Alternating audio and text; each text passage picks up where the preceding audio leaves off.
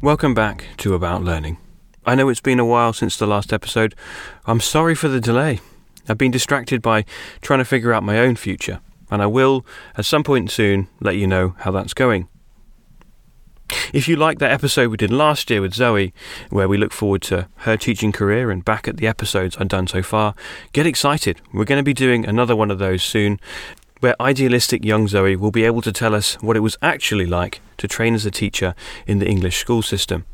And we'll talk about both of our futures and the future of the podcast itself. Today I speak to Rosalind Spencer, author of Why I Started a Free School, a book about, well, it's in the name.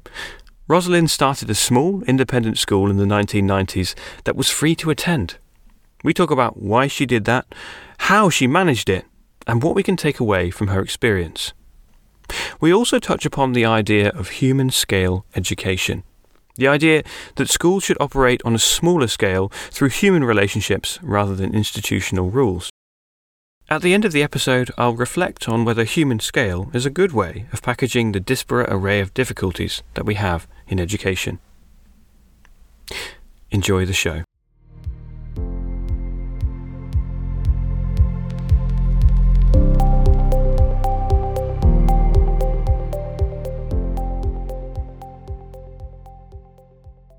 Hi, Rosalind, welcome to the podcast. Hi, Stan, and thank you for contacting me and asking me to be part of your podcast. It's great to speak to you because I read your book recently.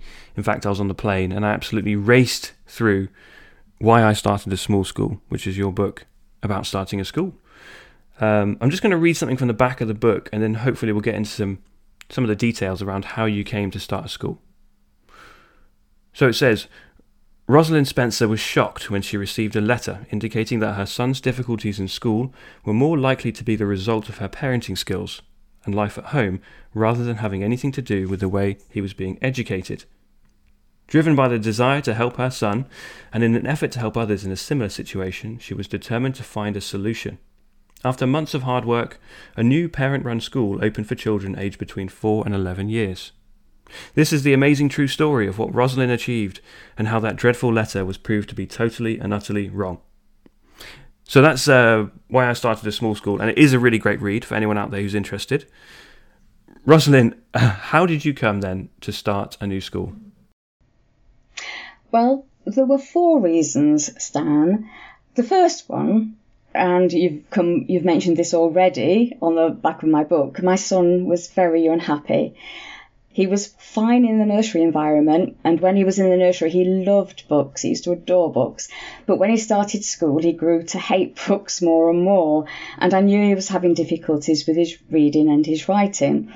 By the time he was in year 3, I'd gone to some seminars on dyslexia, and I was absolutely certain that he met all the criteria. And I think they thought I was wasting their time, but I did say, could I please have him assessed so he can get the extra support? And eventually they agreed to the assessment. And then the letter I received from an educational psychologist was so devastating because it said that my son was definitely not dyslexic, but that he was an anxious child and that this was probably due to things that were happening in the home.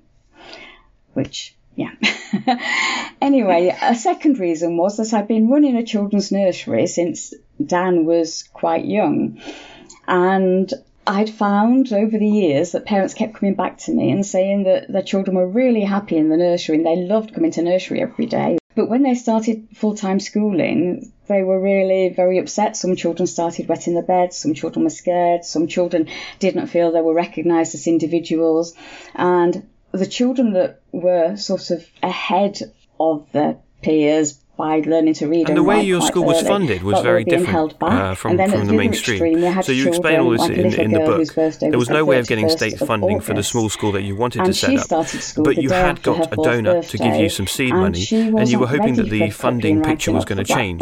So there was some legislation going through Parliament which was proposing that state funding could follow each child. And so if a child went to a small school, the small school and get some funding for the child, which is a bit more like what they have in, say, Denmark, where they have these free scholars, schools run by parents, which are mostly state-funded. So you were kind of hanging on in there, hoping that this seed funding would carry you on to a point where state funding would materialise. And of course you had lower costs as well. You were able to pay teachers less because they agreed with your mission, and they were desperate for a respite from the mainstream system. Interested in this, I phoned up Human Scale Education and was invited to a 2-day workshop in London, which I went to the next month, and then that was it. And within a year we had a small school set up.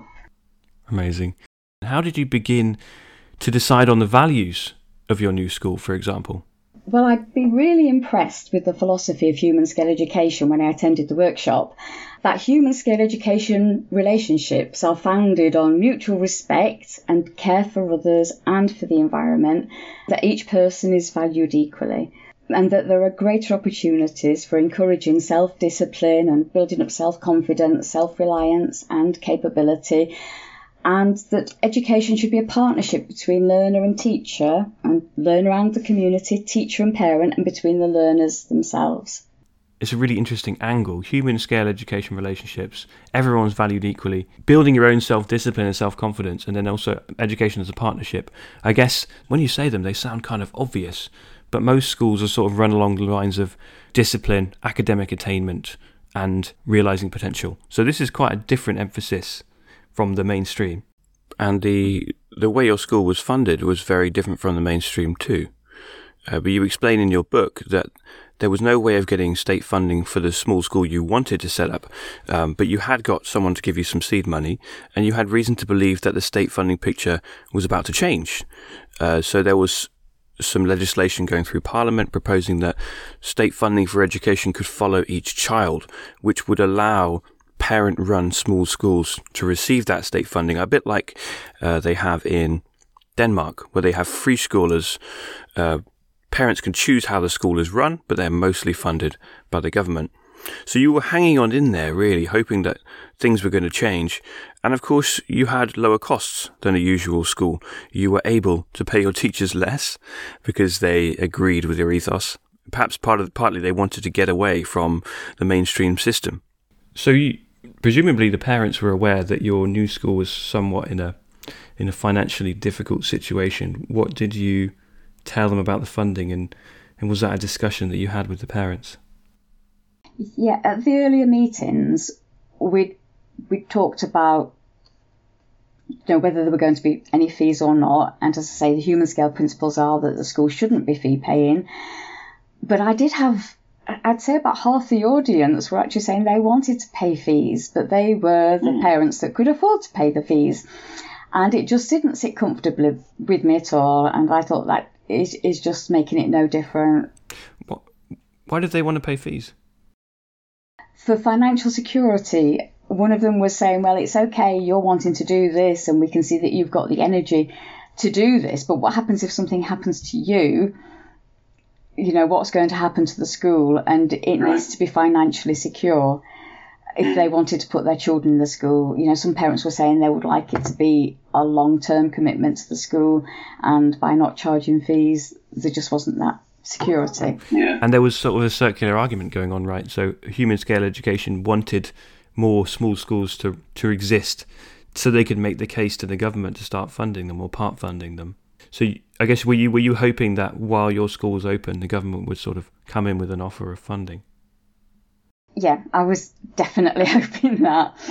Yeah. And also with the news that I had about the small school in Heartland Devon with the funding that they'd got, I just thought, yes, they just went into it with hope, and that's what, I went into it with the same thing. If somebody else could make it work. I've got to say, in your book, it really comes through, the optimism in everything you do is sort of just ploughing on in the face of possible catastrophe.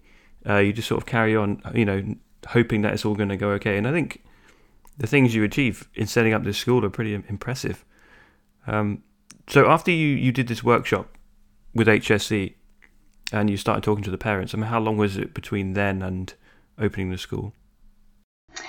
We had the school running in less than a year. After those first two public meetings, we set up a steering group, a financial group, a parents group, and then later a Saturday morning club so that the children could get to know each other. After many months, we'd just raised £1,500.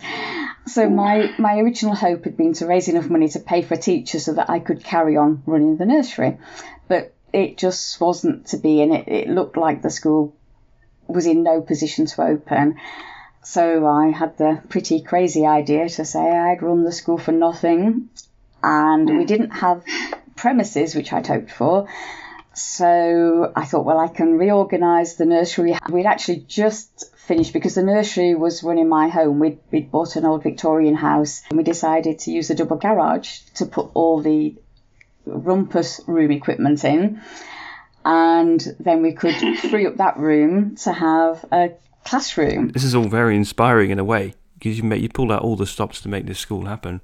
But it's also kind of scary. I mean, for parents out there who are in a similar situation to the one you were in, where they're not satisfied with their child's education, you're basically saying you reorganised your life to make this school happen, and you relied on a lot of people's sort of generosity and goodwill to keep it running.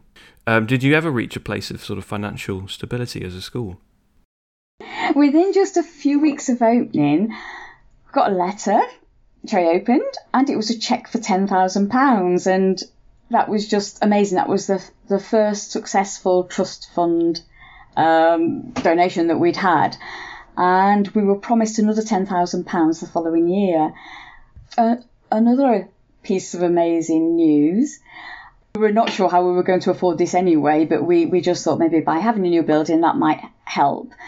It's unbelievably, a benefactor who wanted to stay anonymous bought a building for us that had just come up. It was an old school building that had been built by the Earl of Beverley in 1834. Yeah. And the school was on the banks of the River Aire, and it was in such a beautiful setting. It was lovely. It was perfect for us. So you had a bit more funding. You got a £10,000 grant. You've got a special building that's all yours. Amazing. In the day-to-day running of the school then, did you involve the parents? Yes, they were involved. We had regular meetings, usually at each other's houses, and suggestions were made. For example, one of the suggestions the parents made that I wasn't keen on was that some parents wanted a school uniform.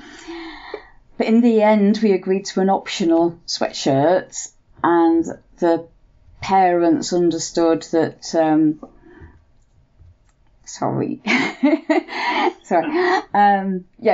we agreed to an optional sweatshirt.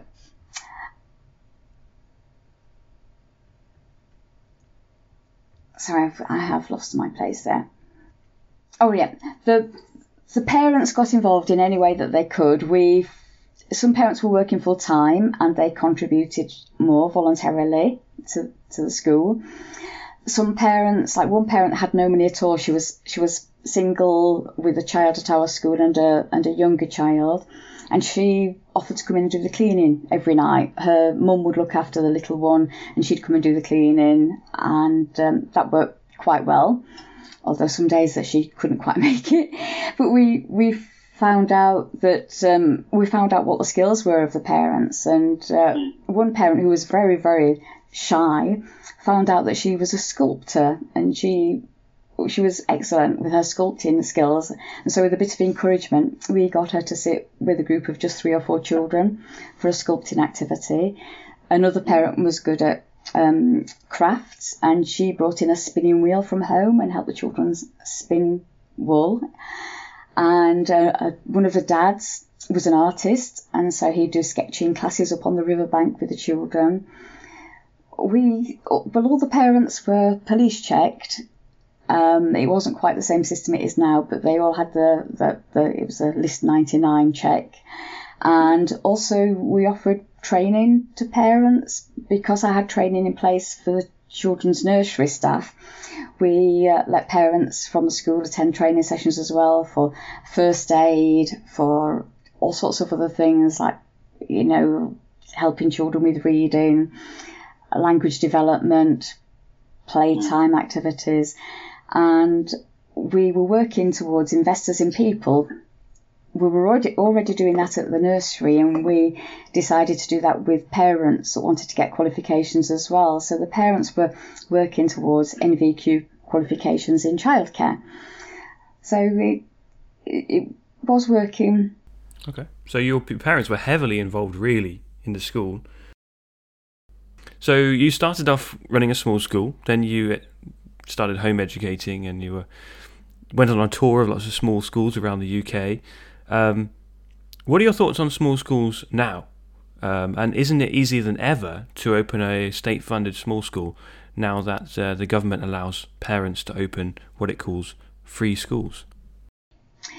Yeah, so when the free schools first came out, because the government's first 24 free schools opened in September 2011, but it just doesn't fit in with human scale criteria, because the criteria that you have to meet is that you have to open 2 classes of children with, 2 classes with 30 children in each year group, and they expect you to find 60 children to open the school with, the year 7 children, and then the school grows year by year with a new year 7 intake until the school is full.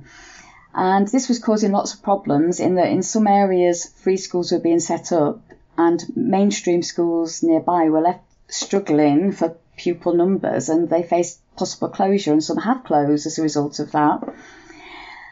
There are some free schools that try to run along human scale values, but they're not the small school values, so they're different to the small school values, which is getting to know each individual child and trying to meet their individual needs. So essentially the government said we'll fund new schools, but they have to have at least 60 children in each year group, so they're never going to live up to their kind of small school ethos that you were a big proponent of. Yes, there are some very good ones, like there's the XP school in Doncaster, which tries to be very keen on relationships. So that's got human scale values in that respect, but they're very different to the small school values. And there are some children that just can't cope in larger schools and larger settings. Yeah, I mean, even the school that I'm working in now, School 21, that's a free school. It's not small. There's got about 70 children in a year group, but it's split into what we call small schools. So it's got like a primary area, a middle school area, secondary area, and a sixth form area. They all have their own physical space within the school. So the goal, I think, is to make what is essentially a normal-sized school feel like a small one, in that you've got your own area, you've got the teachers who are local to that part of the school. And I think to some extent it works. I think that the School 21 is more personal than your average big comprehensive school.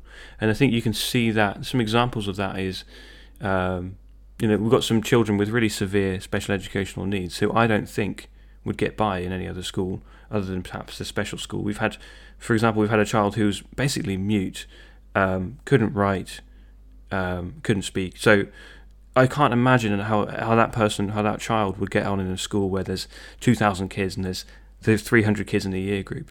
I think School 21 is doing better than most with its effort to keep things small, but I suspect it's still not small enough.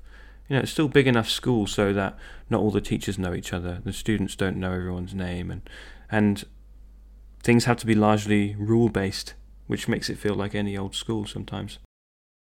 Yeah. I must confess there were so many advantages to the small school, and it was like being part of a bigger family, and there was equality between the teachers and the parents, and the children, until maybe the last year was more difficult because there were more funding struggles, and with having more children from outside the setting, secondary age pupils, that made it more difficult. But the first 2 years it was a nice big happy family for much of the time. I think there's really not enough talk about scale when it comes to education. I don't think scale is something people think about. When you really do think about it, you realise that most state schools operate on this ethos of bigger is better. Large schools can have more facilities. They can have sports facilities, science labs. They can have specialist teachers in every subject. They can have more. They can use administrative staff more efficiently. When people are absent, they can cover them more effectively. So, there are well-documented reasons to have schools that are big, but we don't think about the other side. I mean, large schools are anonymous. People don't know everyone around them in the school. Teachers have to rely on rules to maintain order, not the relationships they have with the students. They've got to have these sort of impersonal protocols to make things work. I can imagine that bullying is more common in large schools. And then, of course, parents are probably less willing, when their child is in a big anonymous school, parents are less willing to offer their time. Whereas in your school, they could see the effect of everything they were doing. They knew they were helping their own child as well as others. And of course, with big schools, there's pressure at every level just to start seeing the children as statistics, as numbers. I mean, in my job now, I'm very frustrated by the way I have to spend my time. I've got to spend hours preparing an exam, then I've got to mark the exam papers, I've got to analyse the results, I've got to plan the lessons that teachers are going to use to give feedback to the students on the exam. And at the very bottom of my list of priorities is actually spending time with my students, with seeing how they're doing, figuring out where each individual is and what I can do to help them improve. So the insidious effects of scale are that institutions become about fulfilling some macro job, rather than nurturing people.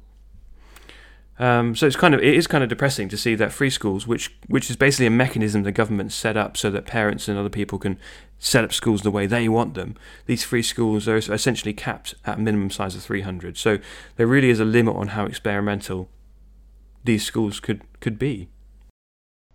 You were talking there about nurturing. Human scale schools are very much based on the principle of nurturing, which I know you're saying your school is trying to do in a bigger environment. Yeah. But I believe it is so much easier to get the nurturing in a smaller setting, when you can really get to know the individuals and their families and, as I say, be a team working together. But when I was running a nurture group a number of years ago, the government were putting a lot of money into nurture groups, which was children that were in a mainstream school but weren't thriving in their own class. They spent time out in a nurture group, because the research showed that if you can nurture these children and meet their social, personal and emotional needs, it's going to be much more cost effective further down the road, because it's going to prevent problems further down the line. All the money that's put into, boosting reading levels and learning support.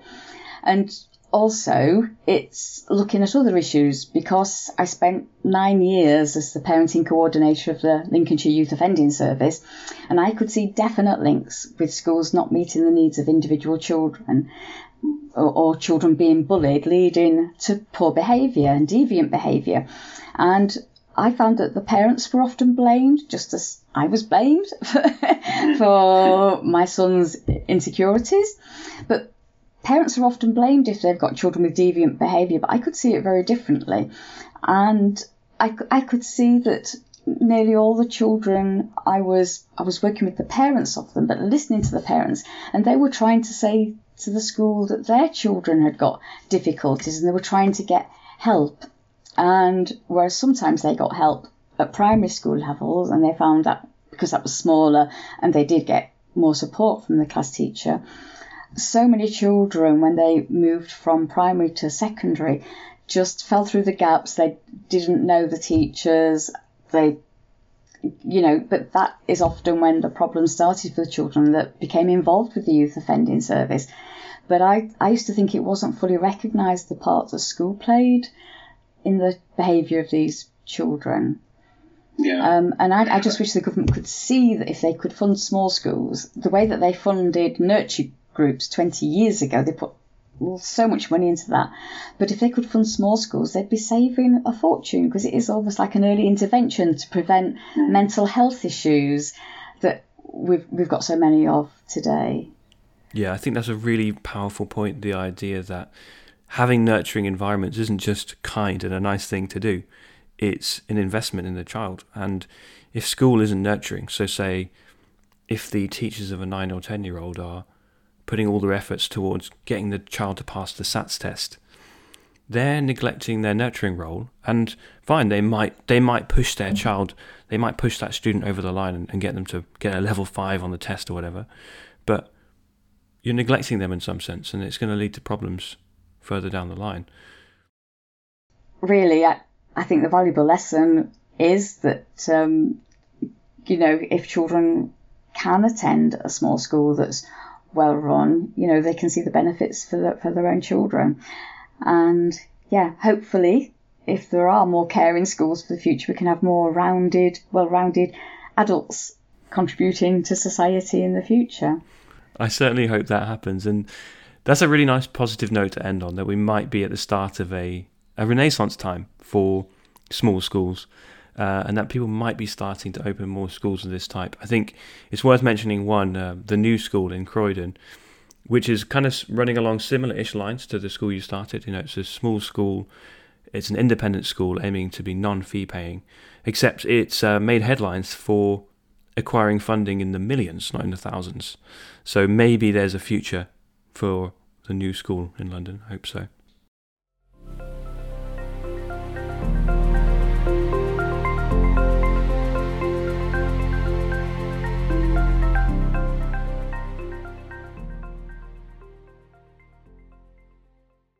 That was Rosalind Spencer.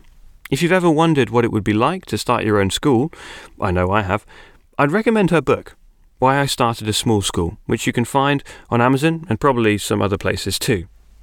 And if you're really interested, I'd direct you to a workshop that Rosalind, alongside 2 other giants in the field, is running in May 2022 about how to set up a small school. You can find a link to that in the description. I realise we never talked about what happened to Rosalind's school. Well, it closed after a few years due to lack of funding.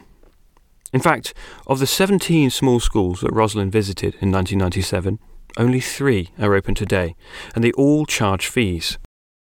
It's worth re-emphasising that while the British state provides an education to every child who needs it, it really only offers a large-scale model. Even if a small new school can prove that it's providing an exceptional education at a low cost, there's still no clear path to state funding. I enjoyed thinking about this idea of human-scale education because it seems to encapsulate what's missing in the conveyor belt systems of education that have become the norm.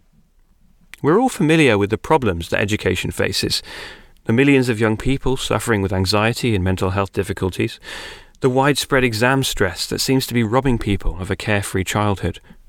Our young people are leaving education without the soft skills and the drive that are essential for success in the workplace. Teachers are burning out. They feel like no matter how much they give to the job, it's just never enough. We're doing some things to address these problems, of course, but our efforts feel like patch-up jobs. We'll have a mental health awareness day, or we'll give students a speech about how you need confidence and eloquence to thrive as an adult, or we'll put up posters about well-being in the staff room. Always measures that seem to add to the list of teachers' responsibilities. It's getting out of hand, and it's not effective. We should be looking for the source of the shortcomings. And maybe that's where human-scale education can help us. Maybe our commitment to economies of scale, while it's a boon to administrators and accountants, has poisoned the well. Educating a child is a profound thing. You're taking a bundle of potential and hopefully helping them to thrive. So what made us think we could just come up with a template for education and apply it to each child? We're wired as social creatures, which means we exist not just as individuals, but as members of a community. We thrive off knowing the people around us. We're happy and we're comfortable when we trust our community and feel trusted in turn. So it's natural that we'd want schools where everyone knows and understands each other as individuals, the kind of places where an ID badge is superfluous because we know each other by name. I'd like to explore this further, that all of these problems that we put in separate boxes might have a common origin. and that by running things on a human scale we might proactively prevent lots of problems down the line. It's enthralling. Next time I'll be speaking to Tom Godfrey Fawcett. We'll be analysing and critiquing some of the ideas explored in this season of the podcast. I feel like I've been getting wistful recently, like we just need to set children free and let them do what they want all the time. So maybe Tom can help bring me back down to earth. This has been About Learning. I'm Stan Pinsent. See you next time.